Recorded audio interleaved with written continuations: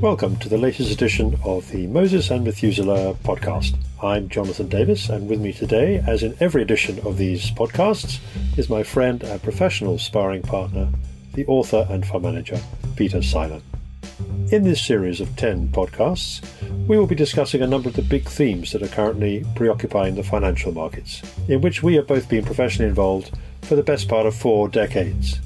A tour of duty that prompted us to choose, very much tongue-in-cheek, the title of this series. Are we wise or simply old and set in our ways?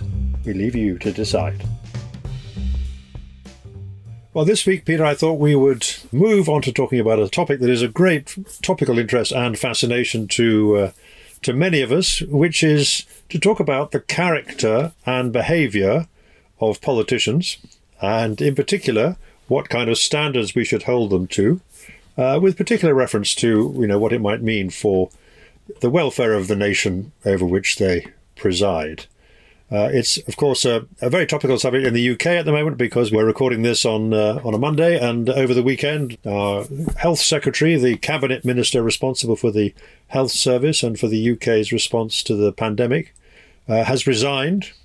Reluctantly, it has to be said. He didn't go immediately, but he eventually resigned after he was caught on a CCTV camera in his office at the Department of Health, having a passionate embrace with a lady who wasn't his wife, and who had recently, not so long ago, been appointed as a non-executive director of the department of which he was the head. And they've been friends for over 25 years. So there are lots of aspects to this story, but the one that really, I think, caught the public imagination was the fact that as the Health Secretary during the pandemic, he has been the minister responsible for the policy of lockdown and social restrictions and so on, which meant that, whereas he was in his office passionately embracing a female colleague who was not his wife, many people across the country have been told and been enforced by law that they cannot actually, kiss or hug their grandparents, for example, if in certain conditions. So there's a charge of hypocrisy, there's a charge of misuse of power and so on, all these aspects circulating around this particular issue. And you have to say it's not the first time that politicians have been caught in this kind of situation. So I suppose the place to start off with is by asking a kind of absolute question, which I'll ask you first, Peter, which is, what standards should we hold our elected politicians to? Do we want them to be exemplars of pure virtue, or are we prepared to tolerate lapses, shall we say, in their behaviour and personal values? Good morning, Jonathan. It's nice to be back. I think the answer to your question depends on the country that you're in. For example, if you live in France, it's perfectly normal for politicians to have affairs, and the press doesn't go after them. They close their eyes and look the other way. And you've had notorious examples of politicians having affairs, having illegitimate children. And the approach by the public and by the media is one of shrugging the shoulders. In Germany, it's a little bit different, if you like. But I suppose in Germany, I can't think of any particularly or similar scandals to the Matthew Hancock scandal. In the UK, of course, one expects the highest level of integrity from one's politicians.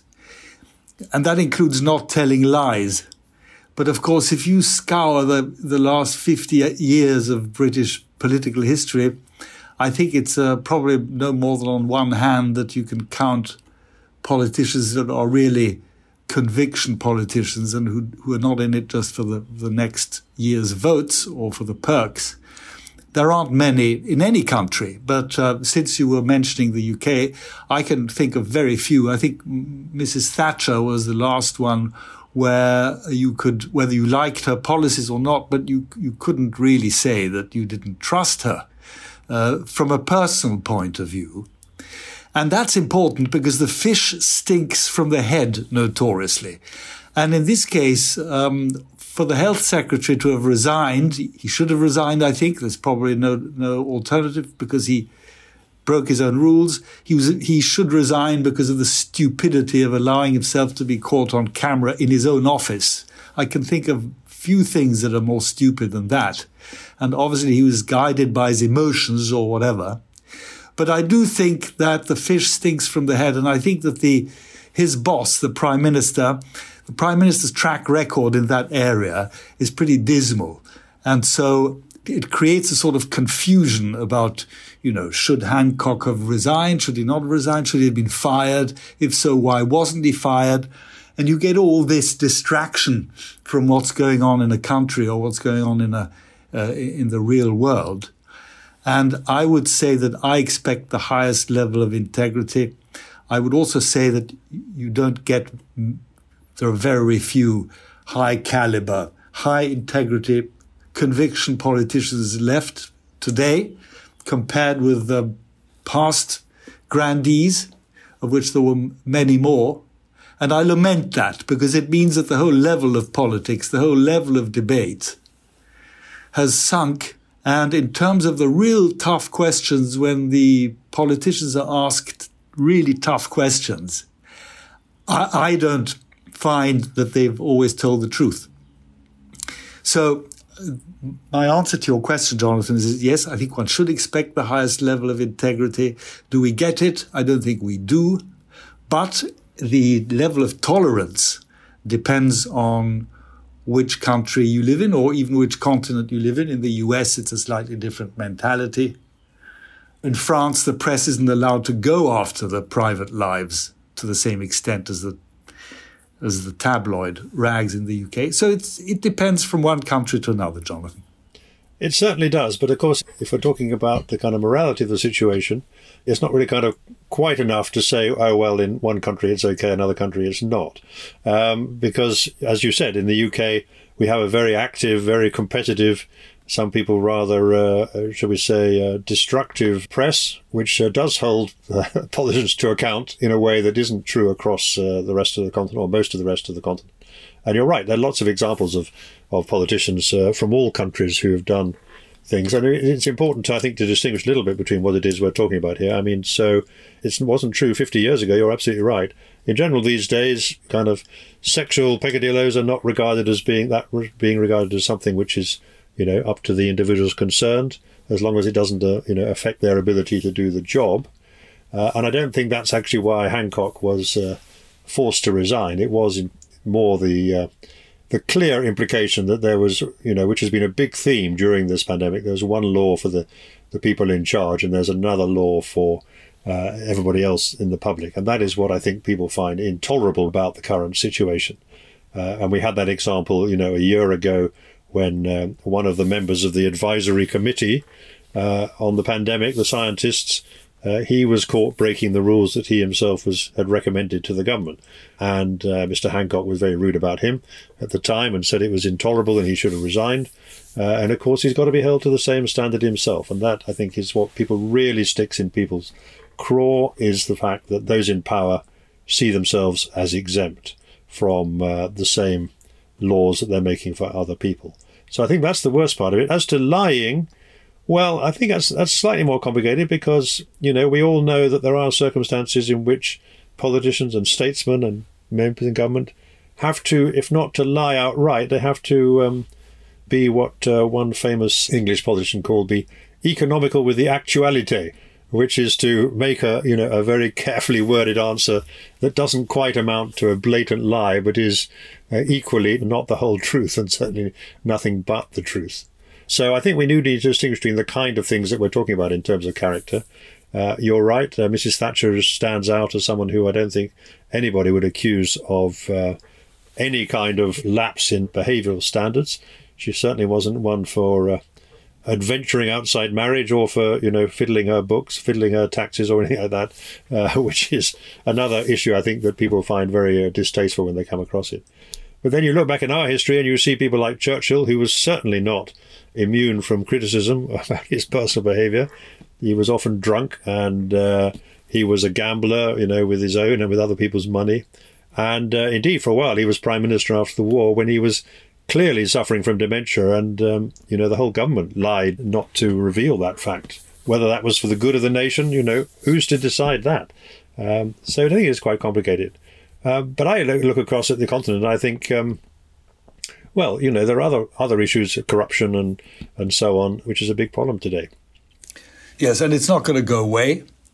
You often think, well, if there's a new generation of politicians coming up, and you suddenly find the parliament is full of new faces, then you can hope, against hope usually, but you can hope that there will have been a cleansing out of the bad old ways. And I suppose that if you have the same party in power for a long, long time, and the UK is an example of that right now, then you tend to have sort of fatigue, and you find that there are no new ideas coming through, and that they're all getting too lax, and that one needs, if you like, a cleansing out process to bring new politicians in who are running the country. Germany is quite an interesting example of that right now, as a matter of fact, Jonathan, because there is going to be a very important parliamentary election in September, and Mrs. Angela Merkel will be leaving.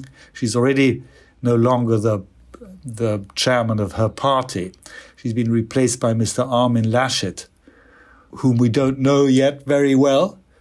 But that is going to produce a whole lot of, I think, changes. And the changes are going to be important because Germany is probably the most important country in Europe, in the European Union. So I think we need to watch that space very carefully. The same thing is happening, or similar thing is happening in France, where we've just had regional elections, the second round over this weekend.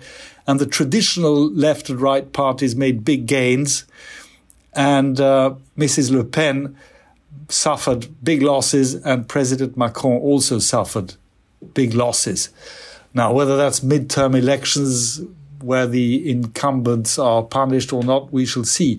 But these are important things, just like you mentioned on the pan-European front. What should we make of the fact that the Germans and the French want to cozy up to Vladimir Putin, but they've been given the thumbs down by the rest of the EU. So I think we are at an important crossroads there. And I think that the original question of whether, to what extent we can tolerate economies with the truth or downright lies, or to what extent should the public shrug its shoulders at the moral peccadillos of the people in charge, I think that's a conversation that's going to go on forever. It's always been around. I don't see why it should go away. But I do think that it's important what's happening in the UK. What is happening in Europe is also important, and not least what's happening in the US. I think there, the new president, we all thought he was going to be relatively weak with the big rivals like China and Russia. But lo and behold, he seems to be maybe a little bit tougher than we thought. Or Iran, for example. You saw over the weekend that the Americans, they launched an airstrike against Hezbollah facilities on the Syrian-Iraqi border. I think in order to show the new president, I always find it very interesting how they call them conservatives.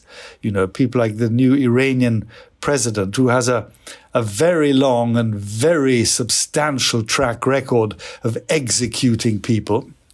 He's got a lot of blood on his hands, but he's called a conservative. It's just like the old communists in Russia of the Ancien Régime were always called the conservatives. It rather kind of confused me for a while. So there we shall also have to wait and see how President Biden is developing, because certainly the Chinese are not going to go away. They're not going to get any smaller. And certainly the Russians are not going to change their mentality, their imperialist expansionary mentality in the region. And so the bottom line is that we need Western politicians who are of moral integrity, who don't lie, and who have convictions, and who have the courage of their convictions, rather than backing down at the last moment and creating a vacuum. Because those people that we just mentioned, the Putins and the Xi Jinpings and the new Iranian bloke, they're just waiting for vacuums to, if you like, be created in order to fill them. They don't hang around. Of course not.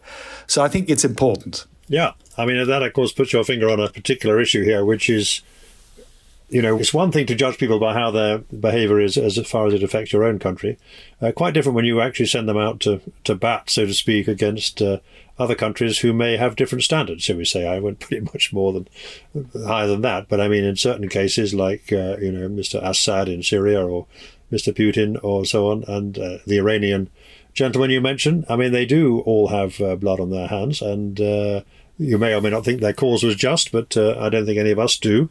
So it's very difficult. Then you need, as you say, you want your leaders to have sufficient backbone to be able to stand up to those things, and therefore to have some principles by which to guide their conduct.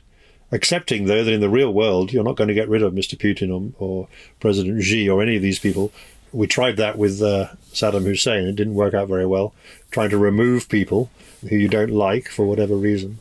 So it's quite a different sort of set of criteria you need. I mean, funny enough, I looked up that famous quote about diplomacy, which I'm sure you're familiar with, which is, an ambassador is an honest gentleman sent to lie abroad for the good of his country, which I didn't realise this until I looked it up, was actually dates from 1604, when it was first said by a gentleman called Henry Wotton, who was the UK's ambassador, or the English ambassador to Venice at the time. And he said it while passing through a place will be familiar to you, which is, I think it's pronounced Augsburg.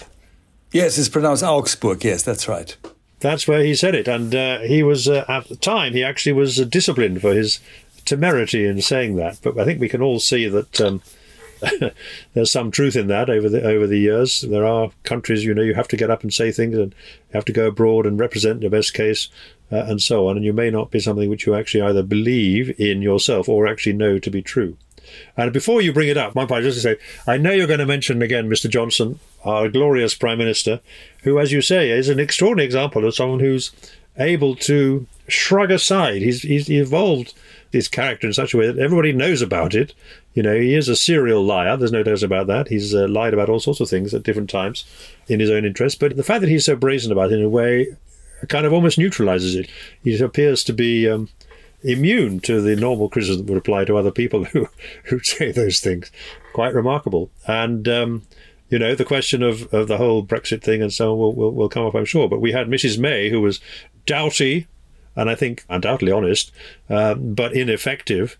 And then we have Mr. Johnson, the chancer, the serial liar, who pulled off what, many people thought was impossible. But there may be a price to pay for that down the line, of course. Loss of trust and so on. So I think it's interesting. Yeah, loss of trust is not something that we will have to pay for down the line. Loss of trust is well established when it comes to Mr. Johnson and his reputation abroad. But it's necessary to read the foreign newspapers in order to understand that. I mean, his reputation has been shot to pieces in Europe ever since the time that he was appointed for Foreign Secretary for about 5 minutes. I think it was by Mrs. May. And he went around lying from one place to the other. I can always tell when he's lying, incidentally, especially when he's standing in Parliament, when he decides to tell a lie, because his speech accelerates. When he starts talking much faster than otherwise, you know that he's telling a lie, which is quite useful to know that, because it's like pre-advanced warning.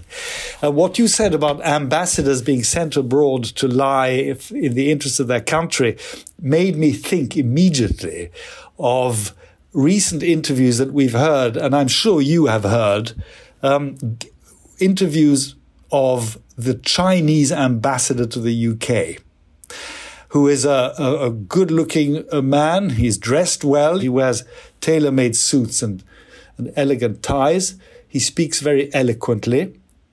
But the things he says are quite amazing. When he's asked about what about the detention centers for the poor Muslims up in the northwestern province, he will say they don't exist. And inasmuch as they do, they're rehabilitation centers for these poor people who need to have better integration into the system, into the society, and so on. And everyone knows, the listener, the interviewer, the man himself, everyone knows that it's a complete fabrication. But the man will come back the following week with another interview and he'll say exactly the same thing. And so I think in 1601, your ambassador to Venice was was quite right, was very honest in that respect. It hasn't changed.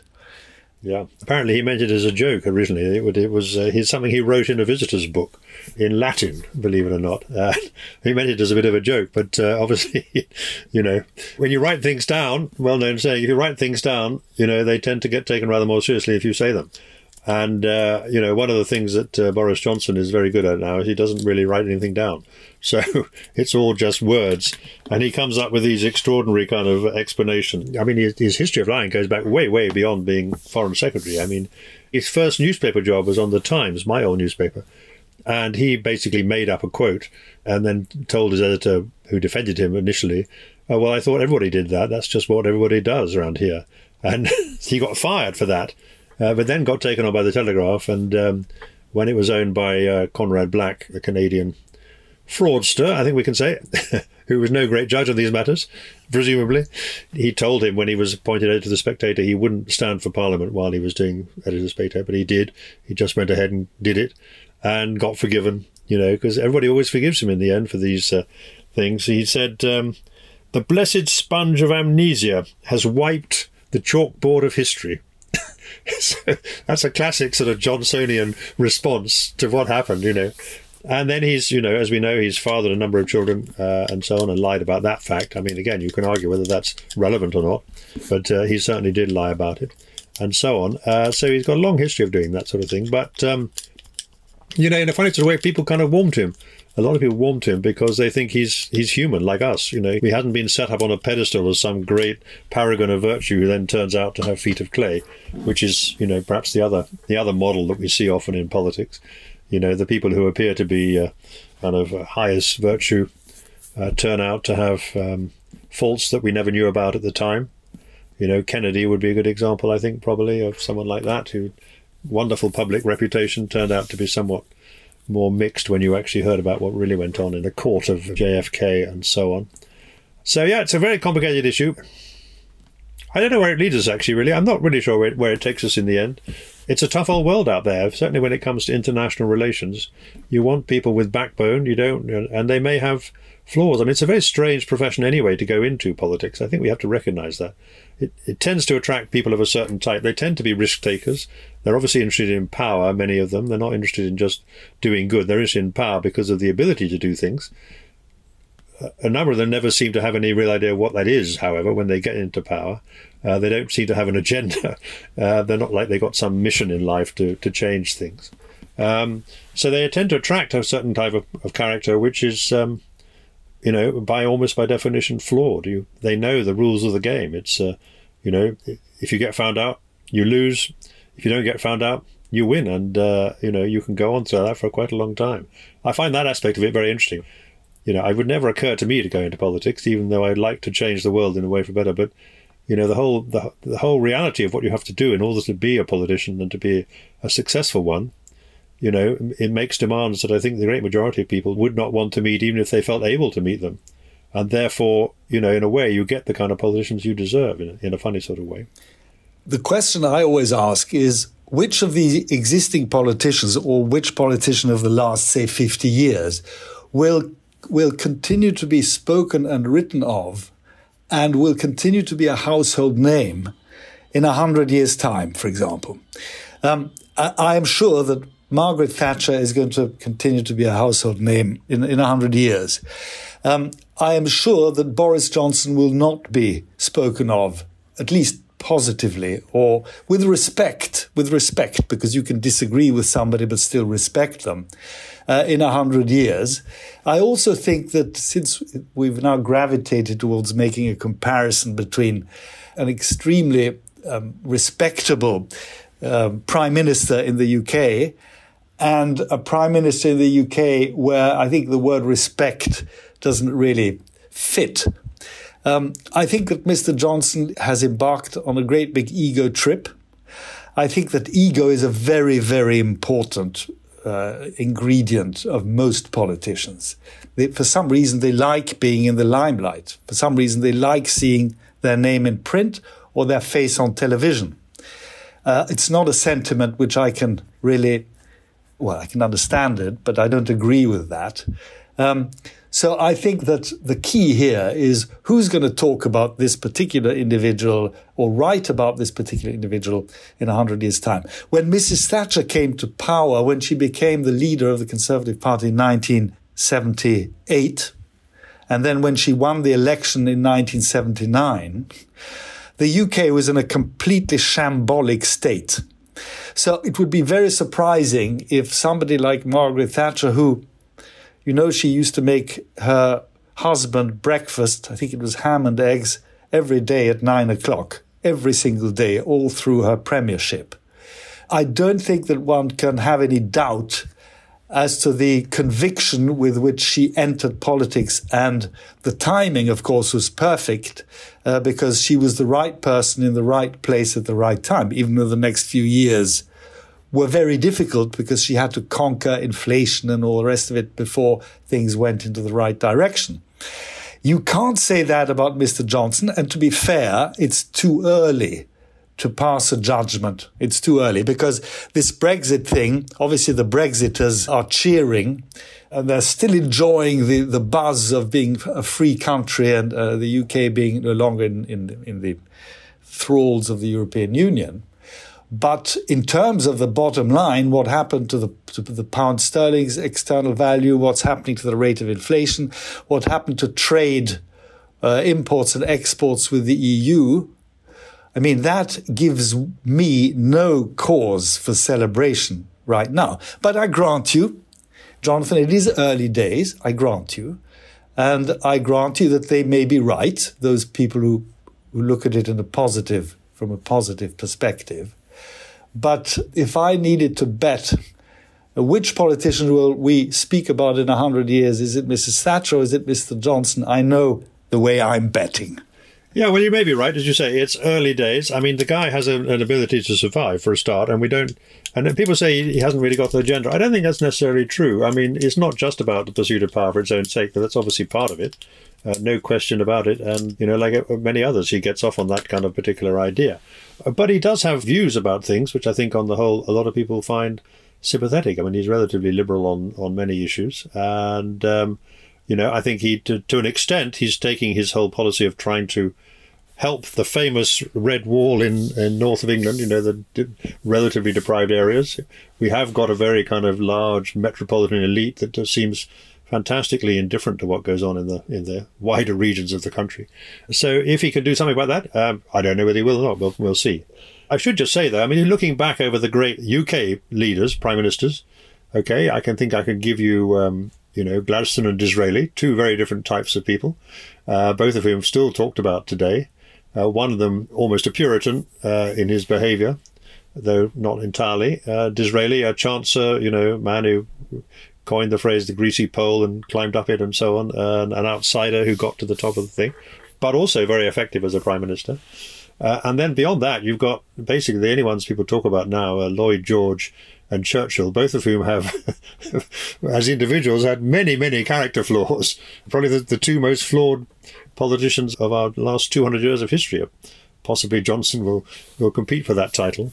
But they're the ones that people still talk about. I'm sure you're right about Thatcher, but bear in mind how Mrs. Thatcher ended. I mean, she was booted out by her own party and crucified on this policy of the poll tax, which everybody told her was madness. But, you know, I wouldn't say she was drunk on her own power, but she began to believe her own image that only she was right and everybody else was wrong. And she misjudged that completely, I have to say. So, but you're right, she will be remembered. I don't think many of the others will. Johnson might, who knows? I mean, you just don't know. Maybe he'll turn out to be something we don't expect. But across Europe, I mean, the same question applies. And we've talked about this before, I think. You know, you mentioned, obviously the leaders of post-war Germany. But again, you know, you need a crisis to really show you're a great leader in a way, you know, without exaggerating that too much. But I mean, the post-war German miracle and the fact that the way they behaved was fantastic. De Gaulle, well, who knows? I'm not so sure about that. A great figure, you know, he's still talked about. Who else? I mean, I imagine Mr. Kohl will be remembered because of German reunification, though Mrs. Merkel, you could argue, has better qualities, maybe. French presidents, well, I mean, what can one say? I don't know. They haven't been a great crop of French presidents, I would say. I'm not sure Mr. Sarkozy or Monsieur Chirac particularly. You know, they all have things which they can point to, but I don't suppose they'll be particularly remembered in times to come. And as for the Italian leaders, perhaps, less said the better, really. Well, the Italian leaders, there's a slightly different situation. But what you can say with regard to Italy, then we can talk about the other countries, but what we can say is that in Italy, funnily enough, I think I'm right that the most successful governments were always the technocrat. Sure. When there weren't any government. When there wasn't an elected government. When there wasn't a government, yes. And that's the case right now. If you look at the reforms that Mario Draghi has at least lined up, they are phenomenal, really phenomenal. Now, the question is, he has to pass them and then he has to implement them. But if he does succeed in passing them, and if they do implement them, then Italy is going to look completely different compared with how it looks now. So it's actually a very exciting moment, what's going on in Italy. Merkel, I mean, undeniably, she's been around for 16 years, I think. She's made a mark on the political situation in Europe. There's absolutely no question, also because she's calm. I don't agree with everything she says and does. But for somebody who grew up in communist East Germany, then to come across the Iron Curtain and become a big political figure is something which has to be admirable. In terms of the French presidents, I mean, Monsieur Chirac, I think his claim to fame is that he sat in the Élysée Palace for something like, I can't remember how long. Was it 2 long tenures or 1 long tenure? Anyway, he sat there for 7 years, say, and did absolutely nothing. He succeeded in doing nothing in 7 years. So that's some sort of achievement, if you succeed in doing nothing for 7 years. But I'm thinking of the ones before, like Konrad Adenauer and people like that, who were really very important. The other day I listened to an old YouTube clip, interview with Konrad Adenauer, but it's very old. It's like from the 1960s or 50s. Amazing. I mean, no question of lack of integrity or with a lot of vision, very clear in what he was saying. And it's a pleasure listening to people like that compared with listening to some of these clowns that we are obliged to listen to today. So there is a bit of nostalgia in me. Yes, absolutely. But as I say, everything has to be seen in the context of its times, unfortunately. And, as we know, good peacetime leaders are not always the same as good wartime leaders, and vice versa. And so a lot of it is context dependent, and, cometh the hour, cometh the man, or these days cometh the woman as well. And that's all to the good, I think. But I don't think we're ever going to see a generation of leaders who are all cut from the finest cloth, shall we say. I just don't think that's likely to happen. And I just think that's partly, the electorates keep on, they could argue we don't have much to choose between. But I think it's also a question of we get a little bit what we deserve. And, maybe people are too aligned to parties, particular parties rather than to individuals. And maybe they should take more time thinking about the individuals who are there. Monsieur Macron is a good example. I mean, he doesn't really have a political party, or he had a movement which appears to be disintegrating, but he was elected as an individual who seemed to strike all the right noises for the time. But will he turn out to be a success? Will he be remembered in years to come? I think it's too early to say, but who knows? What do you think? Well, I think that depends on whether the big picture that I'm going to conclude by describing in a few words is right or not, which is that if you look across the whole of Europe, and I'm including the UK in this, you've got on the one hand a drift to the right. The old socialists are one after the other dropping off their perch.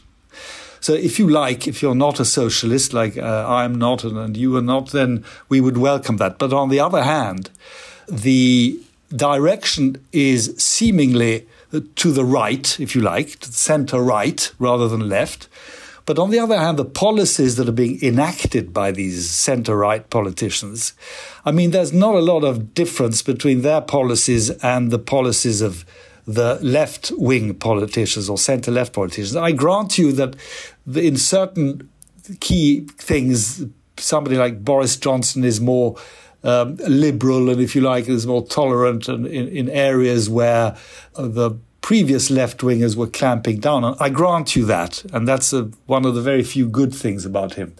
But when it comes to the economy, whether they're right or left or centre, it's all spend, spend, spend, tax, tax, tax. And there's no difference between left-wing and right-wing. And that's something that I do lament, because it's not you or I who are going to pay the price. It's our children and our grandchildren who are going to pay the price.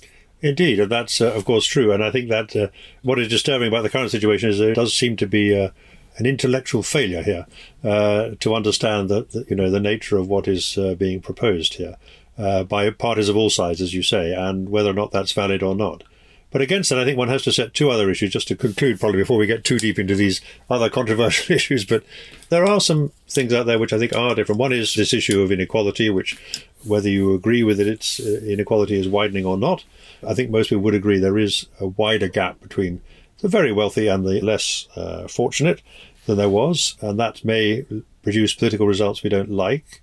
That's one thing. And then secondly, there's this big issue of climate change hanging over the whole continent, the whole world, in fact, that may require solutions that we're not very well placed to deliver. But maybe we should leave those issues for another day. Maybe the great leaders will arrive to solve these problems in a way that doesn't damage everybody else. But I'm not entirely confident. Well, Jonathan, since we've run out of time, although we could go on for another hour, I'm going to send you an email today of a book review for a book that's about to come out in America, written by a young Indian man whose name is completely unpronounceable. I'd have to look it up again. But he's the age of our sort of children. It was, and the book is called Woke Inc. And I advise you to go onto the Wall Street Journal, seek out the book review, read it, and then one of these days, online or offline, probably offline, we will discuss that subject. Very good. Well, as we say, as this is the Moses and Methuselah podcast, we'll do it from the lofty heights of many years under the belt, and we'll try and engage with those who are perhaps of a slightly younger generation who have different views about the world. Good idea. You have been listening to the Moses and Methuselah podcast, hosted by Jonathan Davis and Peter Silen. These podcasts are independently edited and produced. You can subscribe to them on most leading podcast channels, or by signing up on the Moneymakers or M&M podcast website. Please note that these podcasts are provided for information and background only, and should not be regarded as constituting professional investment advice.